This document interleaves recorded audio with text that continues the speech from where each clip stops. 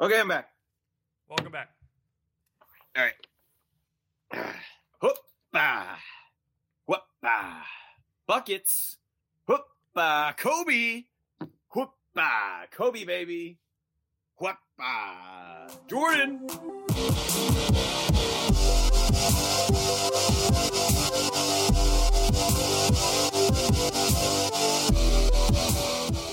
Welcome to the Crutch. It is your boy Ethan. And I'm Patrick. So, something that we need to do as friends, as human. Can I tell you a joke? Yeah, sure.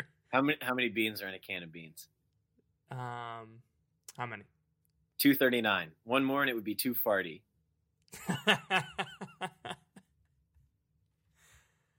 Anyway, you were saying.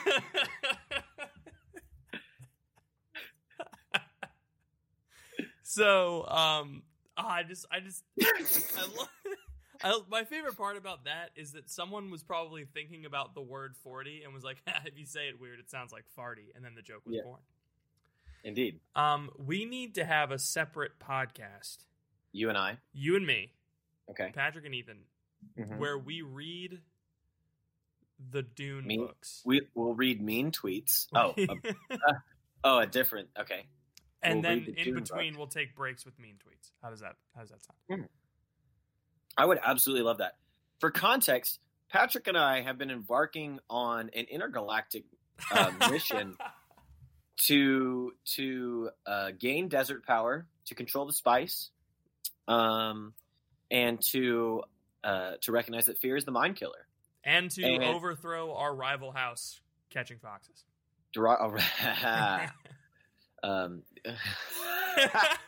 Now whenever I read and I see the Baron, I'm just gonna think of Luke and Gomer. It's so rude because the Baron Harkonnen is grossly obese, and they joke about being fat all the time. Patrick, you did that. Have you the spin-off books? There's like the Christopher Tolkien version of Dune, like his son or something wrote spin-off books that like prequels. Yes. And yeah.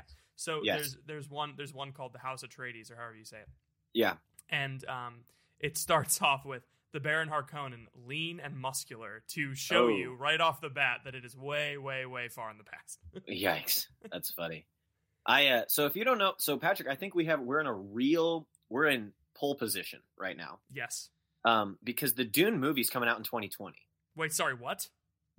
I repeat, the Dune movie is coming out in 2020. Okay, so we have to read all of the books before 2020. Oh, I'll be way ahead by that point. But do you know who's directing the Dune movie? J.J. Abrams. No, George Lucas. It's Denis Villeneuve. I don't know how to say his last name, but he did Blade Runner 2049, which was really, really good. Okay, so this is obviously going to be good. I have very high hopes. There was a Dune movie.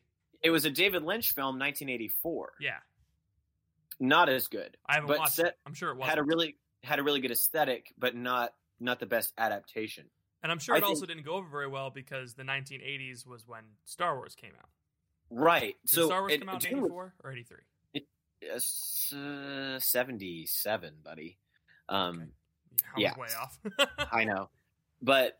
So Dune was written and published before Star Wars came out. Dune was written in the 60s, right? Yes. And you got to imagine plucky young guy, space planet, full of sand. And maybe there was a little bit of influence. So if the cards had fallen a different way and Star Wars had never taken off the way that it did, Dune would be the premier science fiction, sort of series. Which would mean that our culture as a result would be way wackier and zanier because the books as they go on just get freaking insane. Like I'm on book 4 right now and it would take me half an hour to explain to you all of the nutty stuff that is going on in this book because in order to explain like one nutty thing, I have to explain 5 other nutty things. It also features familiar space tropes like a strange religion that can control minds. A galactic imperial force. It's almost a direct ripoff. It's the source material. No, that's what I'm saying. I'm saying George Lucas probably ripped off Dune. Let me tell you who some of the stars in this film. Just real quick. Paul is going to be played by Timothée Chalamet, Okay. Who is in Lady Bird and Call Me by Your Name. Lady Jessica is going to be Rebecca Ferguson, who is in Mission Impossible and The Greatest Showman. She was the red-haired lady in The Greatest Showman, I think. Duke Leto Atreides. Are you ready for this? Mm-hmm. Oscar Isaac. I do not know who that is. He plays Poe Dameron in Star Wars, the new trilogy. Yeah. Gurney Halleck is going to be Josh Brolin, a.k.a. Thanos. Duncan Idaho is Jason Momoa. They're just taking everyone from space and putting them in this movie. Exactly. Baron Harkonnen is Stellan Skarsgård, who is in Girl with the Dragon Tattoo. Okay, I didn't see that movie. Peter DeVries is David Dastmalchian, which you would know this guy. He was in Prisoners. Did you ever see Prisoners? No, I didn't. He's like the perfect. He's kind of got that sort of thin face, like everything that you would want Peter DeVries to be. Mm-hmm. The Beast Rabin, the guy who is ruling over Arrakis for Baron Harkonnen. Dave Bautista. More space. Stilgar is Javier Bardem, a.k.a. the villain in Skyfall and the villain in No Country for Old Men, is going to be Stilgar. Nice. And Cheney is going to be Zendaya. That's so good. It's such a good cast. I love when people just throw Zendaya into things. I love it when Zendaya is just in the mix. Like, it's just so good. When we were talking last night, because I went to see Captain Marvel, and obviously we saw a trailer for Zendaya 2. I mean Spider-Man 2, Far From Home, which has Zendaya in it. And one of the guys that I was with was like, "Yeah, we met Zendaya at an airport in Tampa once," and I almost lost my mind. That's so cool. She absolutely, without a doubt, since Emma Stone is a little bit older than me, Zendaya is probably the more likely, woman that I end up with. Emma Stone, or do you mean Emma Stone? Like, you're not trying to say like the other girl from Shake It Up, right? What's Shake It Up? Never mind. No. I'm talking like Emma Stone, like my actor celebrity crush. Gotcha. Because Bella Thorne and Emma Stone kind of look the same. Not the same. No, not they look the same. Yes. They're pretty. Anyway, if you're not interested, if you're interested in our Dune fan cast, check us out on patreon.com/thecrunch. We're gonna break down Dune. We're gonna go see it together. We're gonna meme Dune into the public consciousness. And you heard it here first, folks. Like, when everyone's raving about Dune in 3 years because Star Wars is old hat and Disney just can't get their act together. Yep. You heard it here, first, folks. You're gonna be the new hipsters. You heard it here, folks. First. You heard it here first, folks. We're gonna be like, I was reading Dune before it was cool, which isn't true because it's literally a classic and it's been around since the 1960s. It literally says on the cover of the first book, it says science fiction's masterpiece. It's already been renowned since before I was born. Great. And read it now so that the movie doesn't ruin the way you picture this world. Mm-hmm. Absolutely. Yeah. Speaking of movies, I saw Captain Marvel yesterday. Okay. The verdict is in. Wasn't good. Oh man. I know. I'm sure Captain Boxes will have a lot to say about it, but it felt like a phase 1 movie right at the end of phase 3, which just seemed I can see that because I mean, Spider-Man was an origin story in the sense that it was like his coming into the fold, right? Like his origin into the team, as opposed to just like his background, because we all know who Spider-Man is. I saw this tweet a while back that was like, who's playing Batman now? Is it not Ben Affleck anymore? No, it's Ben Affleck. Yeah. He was like, this Batman story is going to be like the early years. And I'm like, oh my gosh. I saw this tweet that was like, yes, we all know how Batman becomes Batman. Please stop telling us how Batman becomes Batman. That's how I felt with Spider-Man. I've seen 2 Spider-Man origin stories literally in my lifetime. So I'm glad they didn't do another origin. But I know not too many people know who Captain Marvel is. Mm-hmm. And I think what they were what I see is like the what might be happening is all the nostalgia factor that went into Guardians. Mm-hmm. I think they might be trying to put the hashtag 90s kids will know this. Patrick, it was a whole movie of the movie saying, you remember when Yeah, I haven't even seen the movie yet, and I already knew that was what it was going to be. Literally, the first time Tamagotchi everywhere? The first time that Captain Marvel comes to Earth, do you know where she lands? A blockbuster. Oh my gosh! Oh yeah. Wait, I did know that. Yeah, and it's like the whole time, it's like they are loading some important information off of a black box, and it takes forever to load like the CD, and it's like a gag. And it's like, oh, it's loading, haha. Like, oh, do you guys remember grunge? You guys remember when things took time? You guys remember pinball machines? Us too. Like, it's just a whole movie of remember when, and then the actual story is just. I feel like I am no less excited about Captain Marvel being in an Endgame than I was before. I'm actually less excited now that I've actually gotten to know her. Like, it just, yeah. And the way I love that they did. This was Marvel's apology for not having a female lead in any of their movies for 18 movies or 19 movies. But it was so ham-fisted because the whole plot is that she has amnesia and she's trying to figure out like what happened to her and everything. And there's just one scene where she's with somebody that like she knew, and she's like, I'm just trying to figure out who I am. And then her friend goes, you are Carol Danville and you are my best friend and you are so brave. It's like, nobody talks like that. You know, like, can you please, like, I understand you're trying to empower each other or something, but come on. Yeah. But also, Danvers neither here nor there. I think Danvers, that's what I meant. Yeah, Danvers. Danvers is the name of Supergirl too. Kara Danvers. Oh, really? Yeah. And I mean, Word Girl, for instance? Not Word Girl. Different than Word Girl? No, pretty much exactly the same. Carbon copy. Okay. Monkey sidekick and everything. Anyway, so that does suck. Dune excitement level 400,000. Captain Marvel excitement level 12. I'm excited for Endgame, and I'm hoping this is like the primer for Endgame. You know, it's like this is what get me really excited. The only primer for me was just the mid-credits scene. That's the only, like, I sat through 2 hours to get hyped because of a less than a minute long mid-credits scene. Which you could probably just go on YouTube and look up right now. And find, yeah. I would say save your money, but if you want to go see it, go see it. Don't let me stop you. So in the spirit of talking about Captain Marvel, for sure. Of course.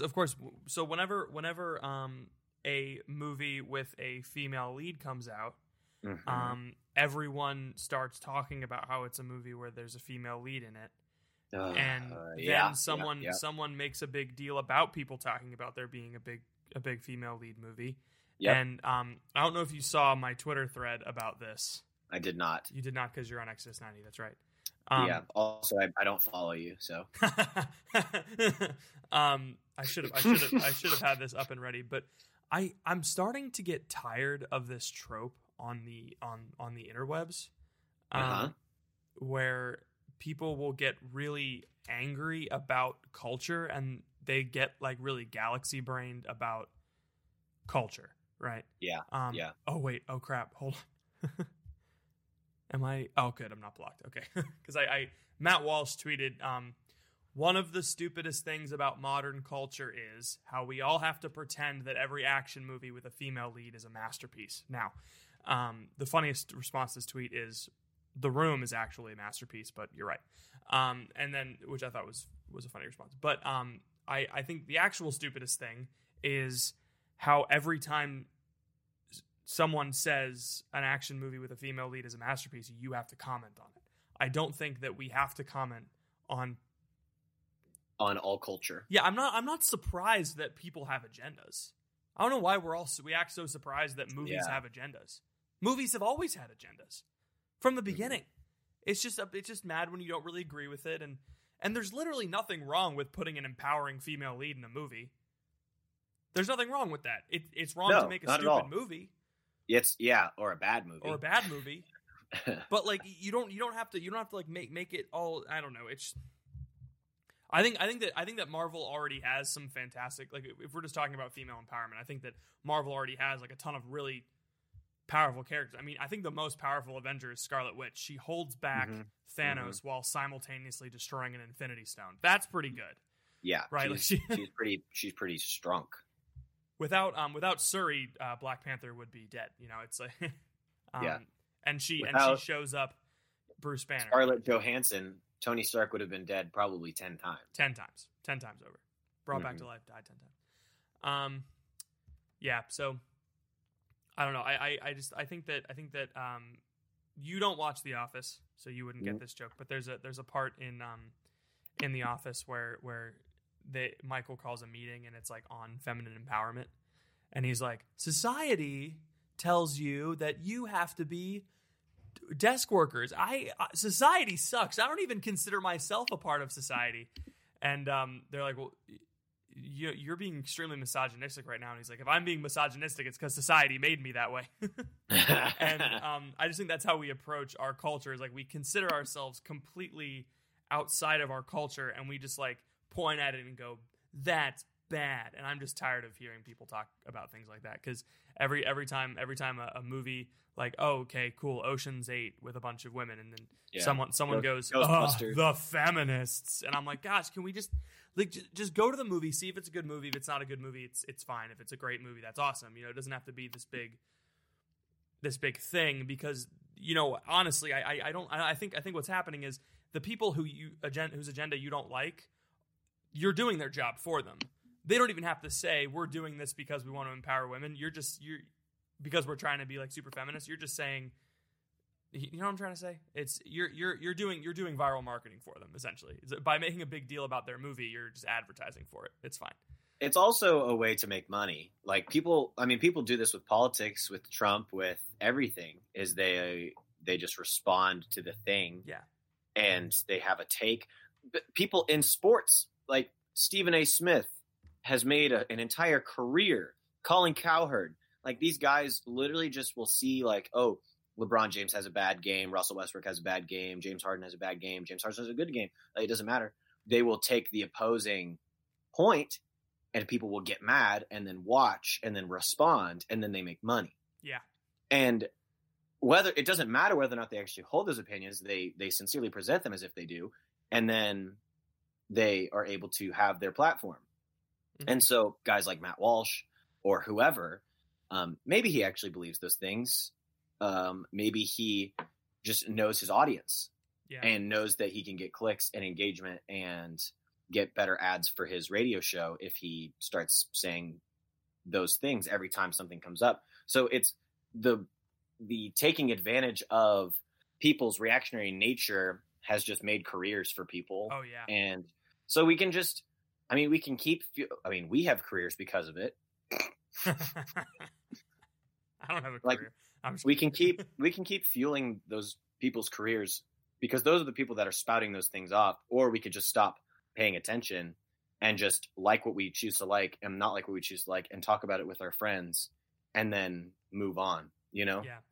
And also, like, who cares what Disney thinks? Disney doesn't think anything. It's a big it's amoral. It doesn't have. It's like if it does a focus group and it finds that most people want like a gay lesbian superhero, they're gonna freaking make one, because they just want to make money. Do you know what Disney thinks? Because that's all that they care about, is what is the thing that's gonna make me money. I'm not gonna say that Marvel just made a Captain Marvel movie just because that women are. I don't know. Like, I don't want to say that like women are a demographic that they're trying to take advantage of. But they're not. I think what they're doing is they're doing the so the one of the worst racial sins or prejudicial sins is actual prejudice, like sexism or racism. The second one is tokenism, and they're just doing a thinly veiled. They do a thinly veiled tokenism. They try to appease the group and then they just move on to whatever's making money. Which they also did with Black Panther. Yeah. You know? Yeah. Kind of. Yeah, that's true. It's true. It's not like they made a really good movie though. They did. I think that's the difference between Captain Marvel and Black Panther. You put those movies side by side. Both on the surface, you can hear the Matt Walshes of the world saying like, "Oh, these are just token films." The difference is that you can have a film like Black Panther. I was going to say Black Marvel. Black Panther that's actually really, really good, and all of a sudden that like doesn't really matter as much, you know, or even at all. You can actually judge the art based on the fact that it's good. Whereas it's a lot easier for those people to hop in if a movie like Captain Marvel is not that good. Then they can say like, oh, they just shoehorned this in to get a woman lead role movie in before Endgame, which might be what they did. I think Captain Marvel is really important. From what I remember, Captain Marvel is really important to the whole Infinity War. I believe comics. It because she has no limit to her strength. she absorbs. Never mind, I'm not going to reveal it. But like she punches through an entire starship, and nothing ever stopped her. And she wasn't revealed to have any weaknesses in her film. So I imagine that the end game is just going to be 2 seconds long of her just punching Thanos, and that'll be it. But it's like, I mean, we're at this point, we're just trading who can fire energy beams out of their hands the hardest. Yeah. You know, I mean, like what these movies have come to. I don't know if the Captain Marvel film answered this, but from the end credit scene in Infinity War, it seemed as though, oh my gosh, what's his name? Fury clicked it only because they absolutely last minute needed her. What was she doing? She was in space. Oh, she's in space. Yes. She's looking for her home. Yeah. Well, no. Okay. She kind of goes. She like protected Earth, from a threat that it wasn't ready for yet. Okay, like everything. And like every movie. Right. Okay. So that's what led Fury to kind of start the Avengers, right? Is because she left, because she was going to help other people, which is all in the movie. So she left to go help other people, and she's off. And it's not really, we don't really know what happens in between 1993 and 2019, when she is called to come back. But I assume it's because she's out in space helping people and fighting against the injustices that she fought against in this movie. Gotcha. So, I'm gonna retroactively put a spoiler warning before all of this. Great. I didn't reveal too much. I think all you revealed, I might not do it, but all you revealed was that a superhero movie existed. Yeah, pretty much. The only reason that I'm going to see this movie is because I have exhausted all other Marvel movies, and I'm very excited to watch this one. Yeah, I think it does have redeeming qualities for sure. Like everything with Samuel L. Jackson, like his pre-eye patch Nick Fury days is classic. Very entertaining stuff. He carries the movie for sure. So I think it's worth going to see if like you're a diehard Marvel movie fan, just to go see like pre-eye patch Nick Fury for sure. The biggest problem with prequel movies, and we saw this in Rogue One, is that if you want to do a really good prequel movie, the unfortunate reality is you have to have a very compelling reason why you have not seen most of these characters up to this point. So you got to retcon a lot of stuff or just kill people. Exactly, like Rogue One, literally just like, oh, why have we not seen any of these people in the original trilogy? Well, because they were all killed, which is fair. But yeah, so I'm sure is Maria Hill in it? No, she's not actually. That's weird. Yeah, it would have been cool to see her. That's what you got, I guess. Coulson was though. Coulson? No way! I was probably a big reveal though. No, I mean not. I mean it was in the first couple minutes of the movie. So. Oh, okay, never mind. Yeah, not a huge deal. Anyway, do you have a topic? I think we should just start talking about the intersection of faith and culture, maybe. Oh, okay, yeah, because that's what this conversation feels like it's going. Yeah. So I made a horrible. I do have mistake. A topic though. Oh, cool. Go ahead. So go. Since we're bringing up Catching Foxes, I made a horrible mistake and I stopped listening to Catching Foxes. Really? Which is not completely, but I just hadn't listened to them in a while over the summer because I was like, a big road trip is coming up and I want to save episodes, right? And so I stopped and I haven't listened really like all last semester because I got super busy. Regardless, of course we know the point where I stopped listening to now. Every single one of their episodes is about the scandal, and so I'm just getting really, really depressed all over again. But I'm like, I gotta listen.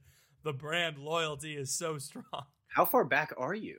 Well, I just listened. I listened to a bunch of recent ones, and now I'm going all the way back and catching up. Oh, it was funny. I heard Gomer reference like a conversation we had in like July, and I was like, oh gosh, that was a really long time ago.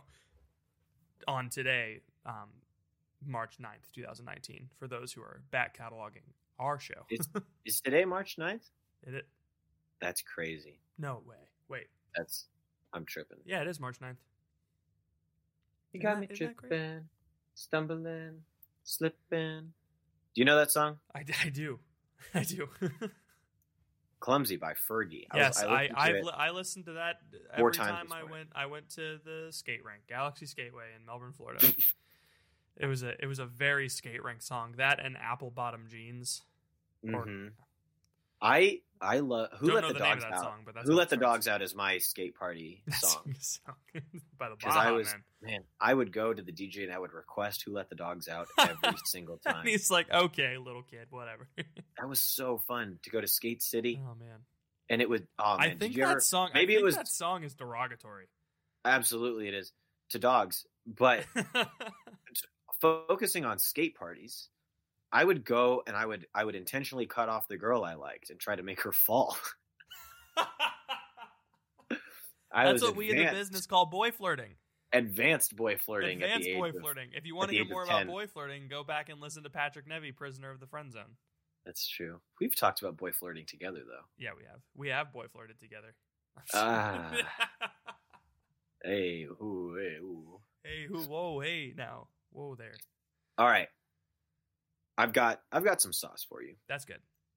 I was wondering about. So this might sound a little bit. I'm already excited. Como se dice? I thought you were, but never mind. Bad. Oh no. I want to understand what the value of boredom is. Oh man, we are on the same wavelength. Because, my job, really exciting. I get to do a lot of cool stuff. Today, I listened to a guy give a testimony.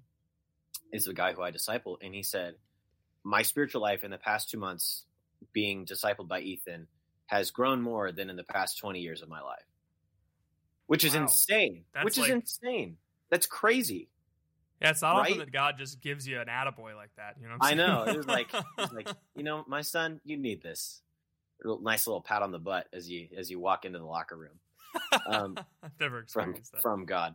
But so I obviously great things are happening, and I'm really growing in friendship, and I'm really growing in the community here at Tulsa. But that doesn't change the fact that there are many other parts of my life that are really, really boring.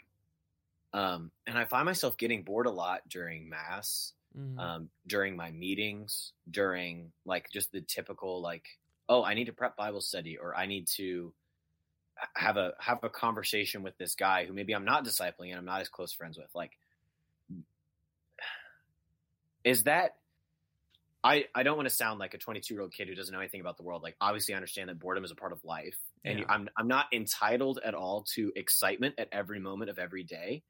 But I'm wondering what the balance of allowing myself to be bored is, and where the line falls between boredom and then laziness. Yeah, because I think when people talk about the value of boredom, they mean don't check your phone in the grocery line.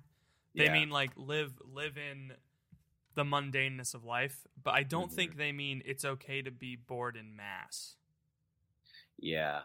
I mean, sometimes there's dryness in Mass, but I mean, that usually there's usually a reason for that, right? You're just, you're blocking something. God's trying to teach you something. Oh my gosh. There was a clerically speaking episode about dryness in prayer. I don't know exactly. But I think there's a difference between dryness and boredom. Okay. All right. Because I don't feel dry in other parts of my prayer.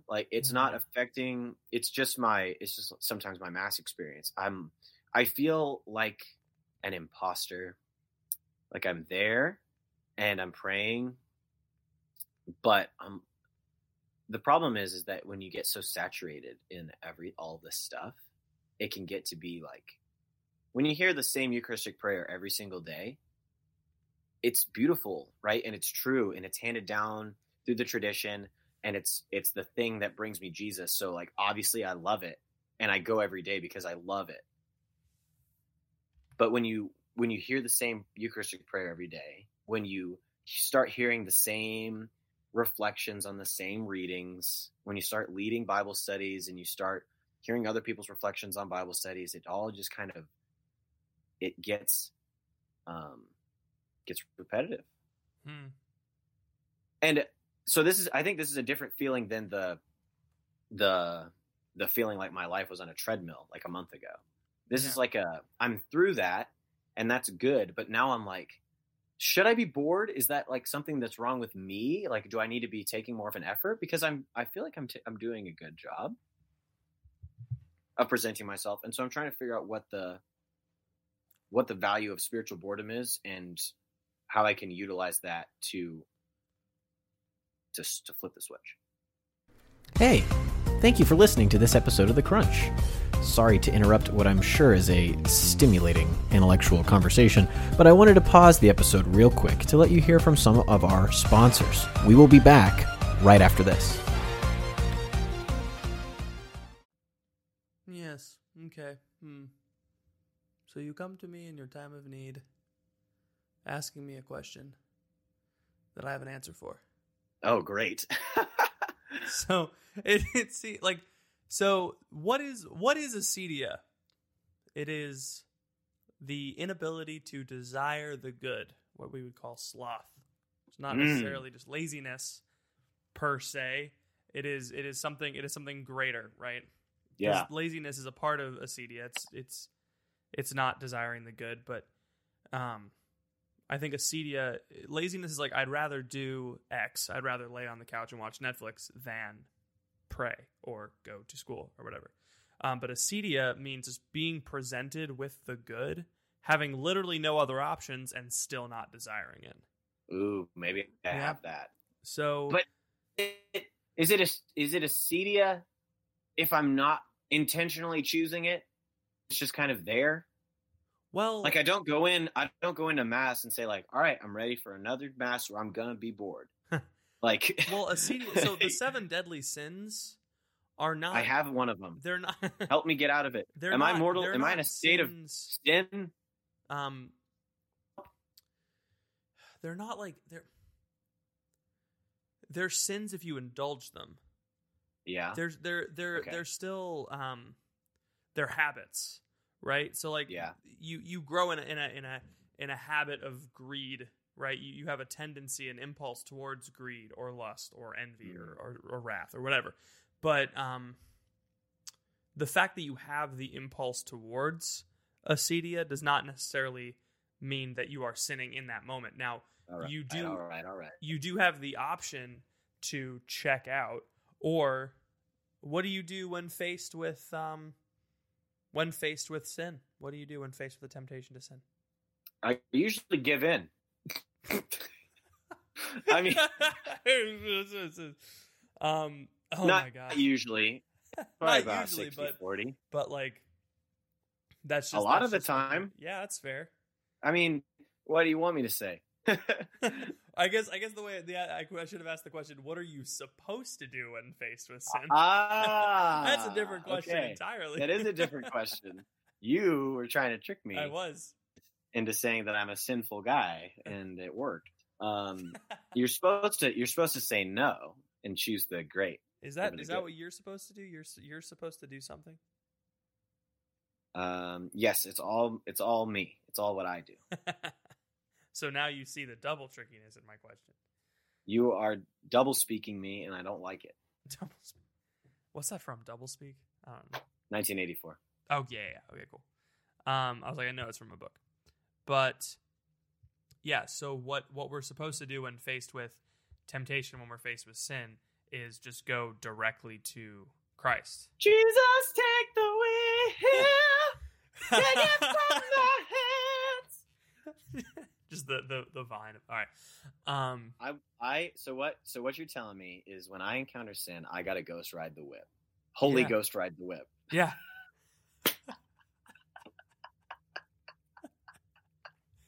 Man, you really like that joke you just made.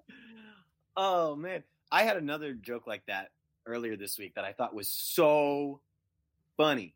What was it? So funny. We were talking about the fact that Jesus, at every stage of his life, was as good as he could be at everything, right? So for example, we were talking about like basketball as an example. So at 6 years old, he was as good as he could ever be at basketball at the age of 6. Mm-hmm. He'd be the best in the world at 6 years old. So we were trying to figure out like what is the nature. We were talking about like the nature of Christ and the nature of his perfection, and we were like, yeah, he would destroy Kobe in a one-on-one, and I'm like, yeah. I was like, for a second, because initially my brain was like, would he?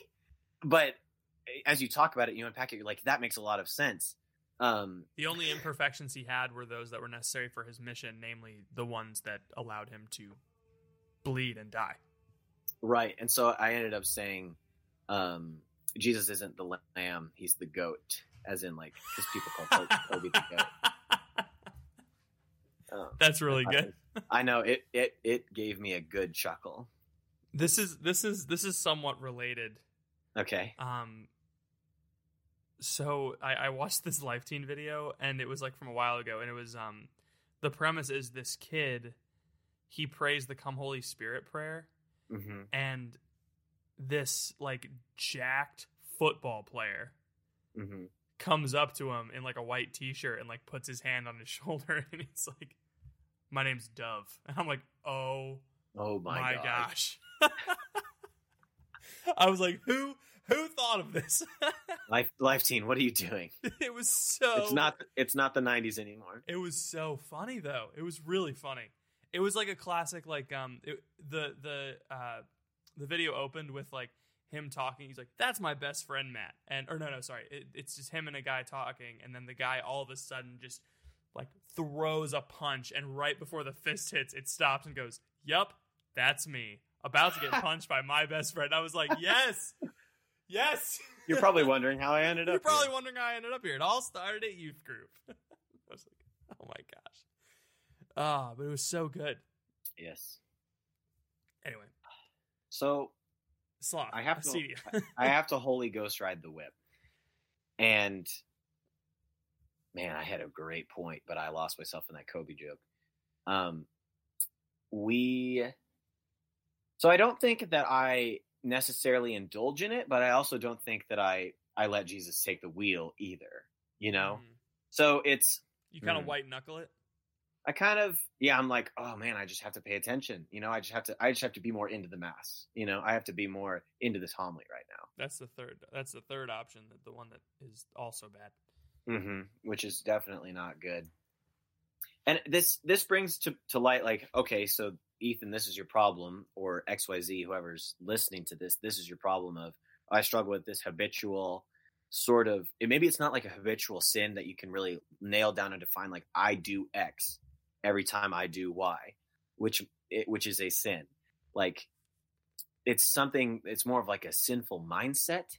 It's concupiscence. It's concupiscence. It's sinful in the fact that it's not leading us towards God. It's not leading us towards union with God. It's leading us towards ourselves and fulfilling our own desires. Okay, it's not sinful, right? Concupiscence isn't sinful. A compulsion towards something is not sinful. It's the result of sin. It's the result of habitual sin. Yeah, but your heart's oriented towards something that's not good, and but you continuing to, with the power of the Holy Spirit, not choose that thing is even if you desire something, it's not sin. We're not a bunch of Abelardians, okay? Abelard was a medieval philosopher who believed that just the act of desiring something was as bad as doing that thing. I gathered that, but thank you for explaining. So, this is an educational podcast, okay? Is it? It is. This is the PBS Kids of podcasts. We are the Cyber Chase of podcasts.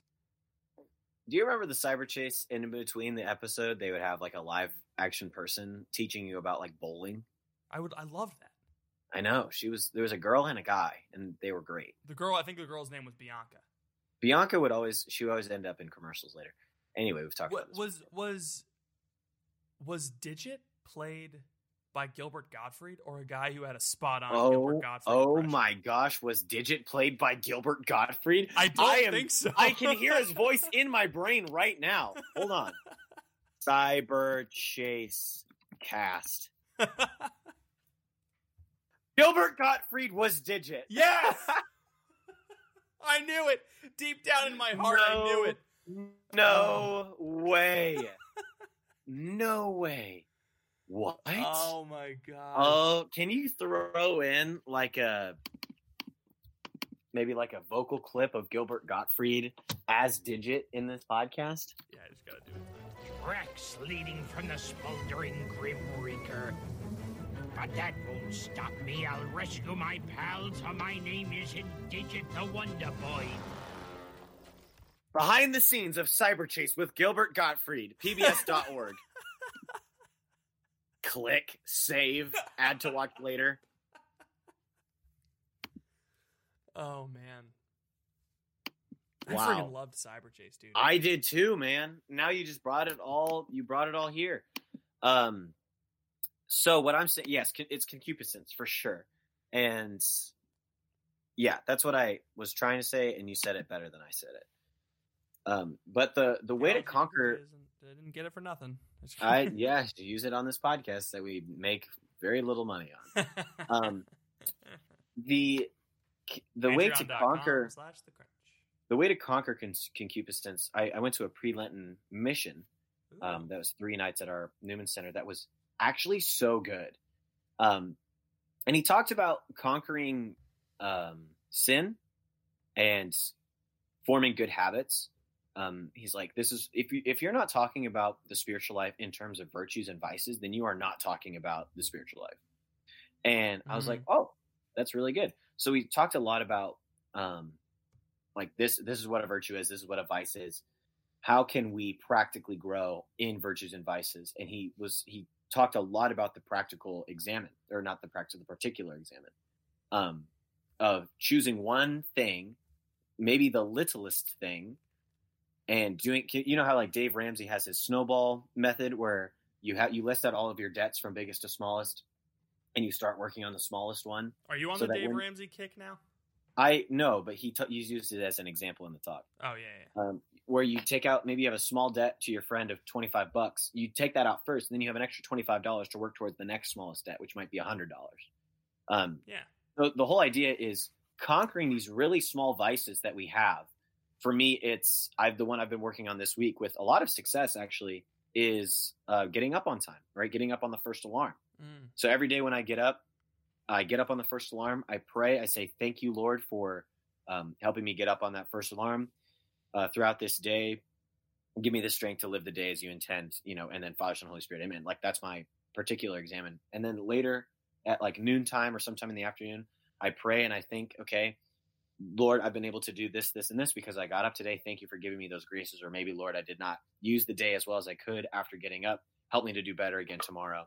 Father, Son, Holy Spirit. Amen.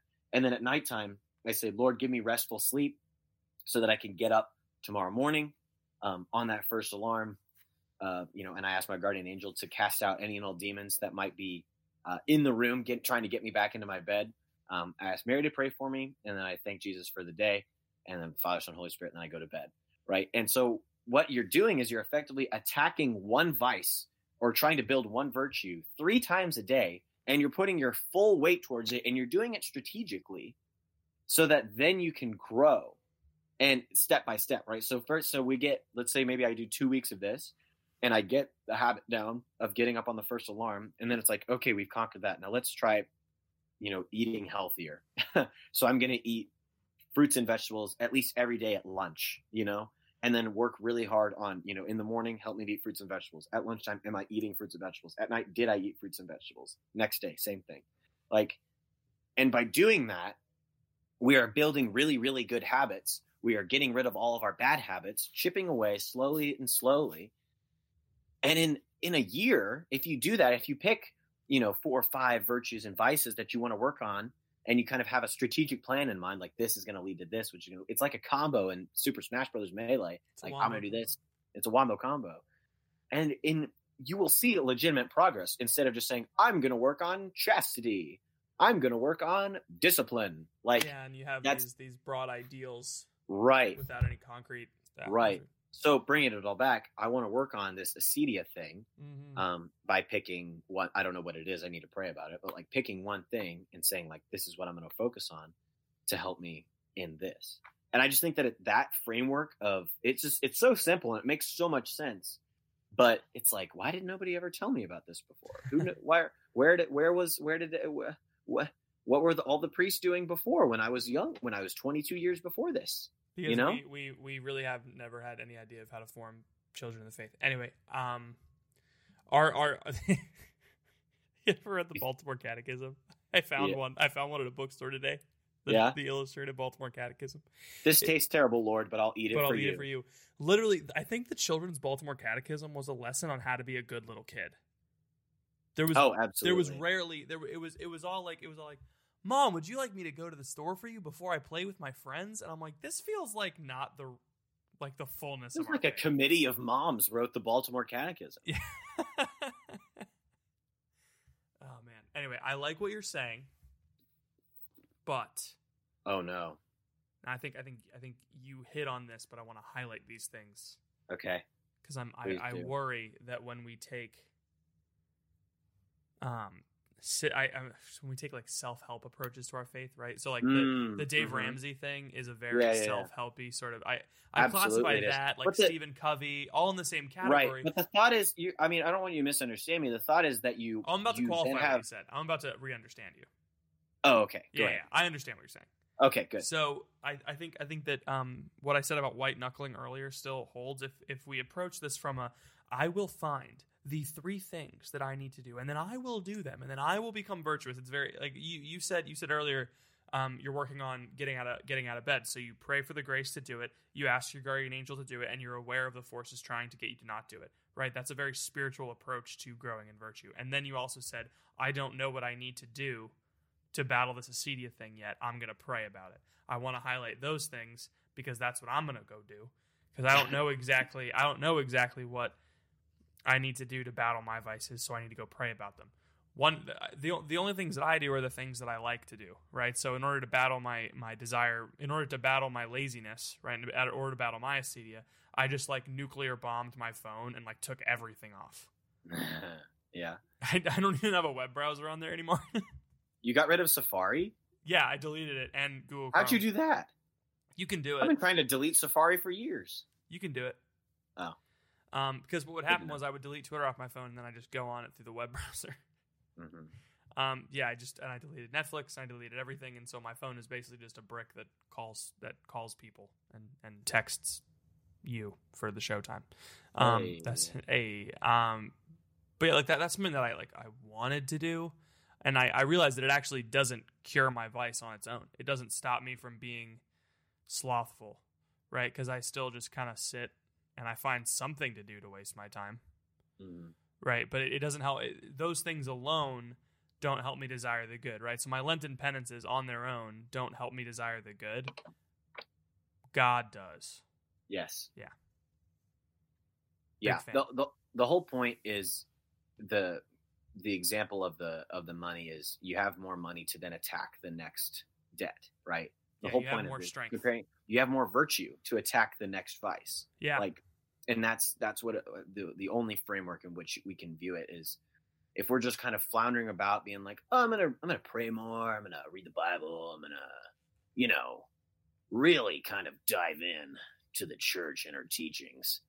It's like, okay, but how and why?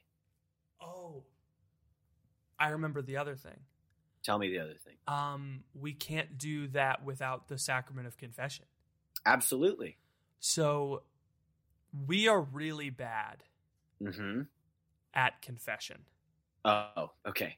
And here's the problem.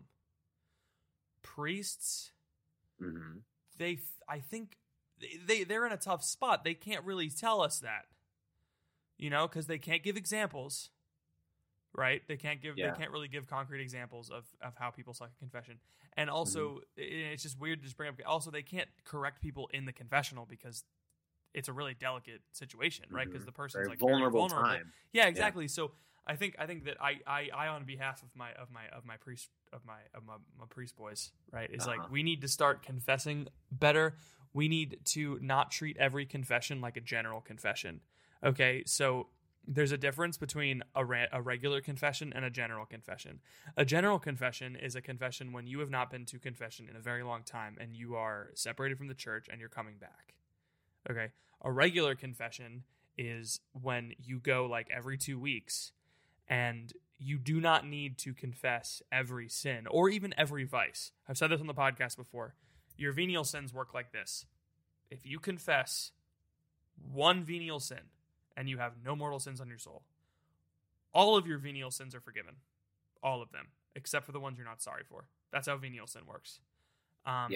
You're also forgiven of venial sin every time you go to Mass, every time you receive the Eucharist, every time you use holy water, every time you make an act towards God, an act of charity, every time you're sorry for sin, it's forgiven. But the thing about confession is it gives you the grace to overcome those vices. That's why you go to confession and confess your sins. So because you're not just going to be forgiven, you're going to be given sacramental grace to overcome those vices later. So if you want to laser focus on vices, then you use the sacramental power to really focus on one specific vice. For instance, for 3 weeks in confession, I confessed sins related to judging other people, right? And so that's something that I've focused on intensely, and I realized there was and what was interesting was over the course of those last few confessions, my priests, even though they were all separate, it was all different priests, they all said something very similar, and they gave me very similar penances and similar things to read.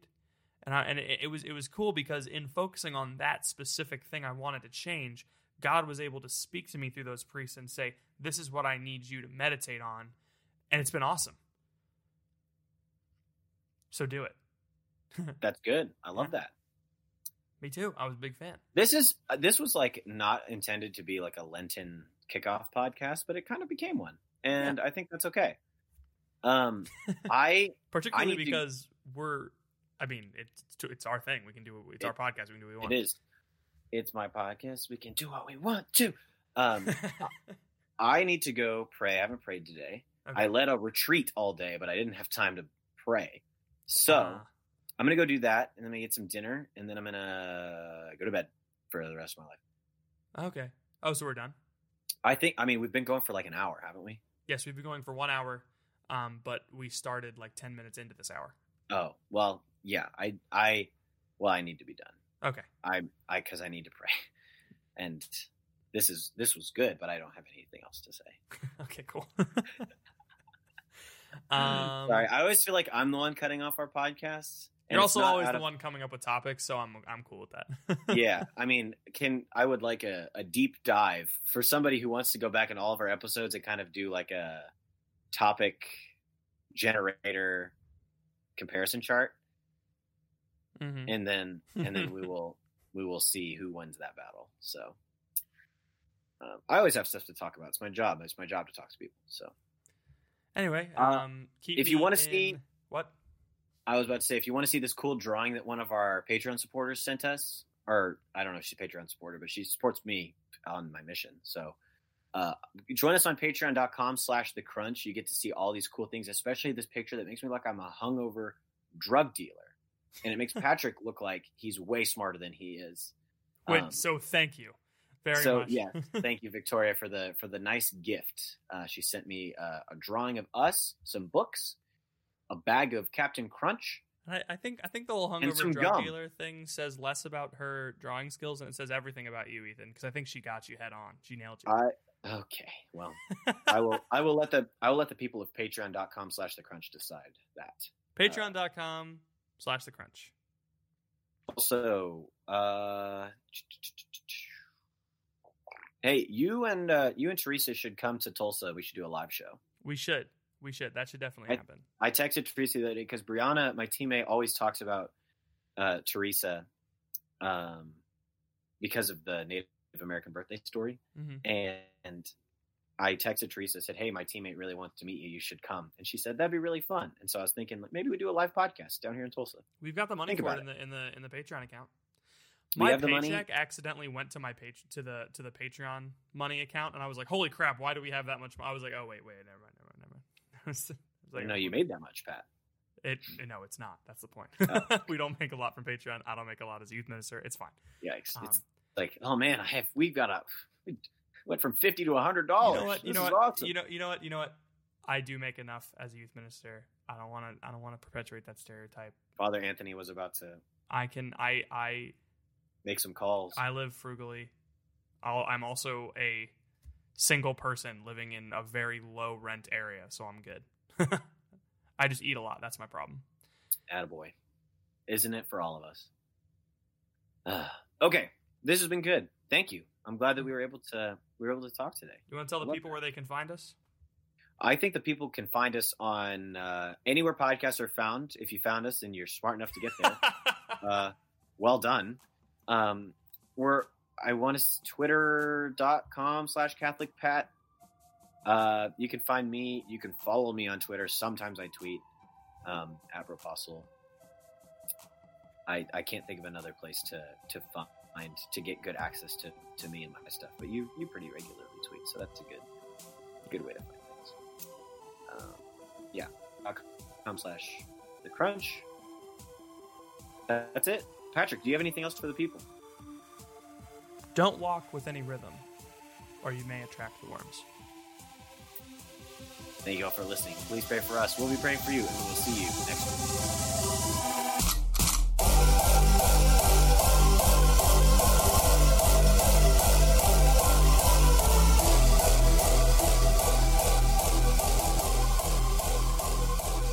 Love that. That was really good.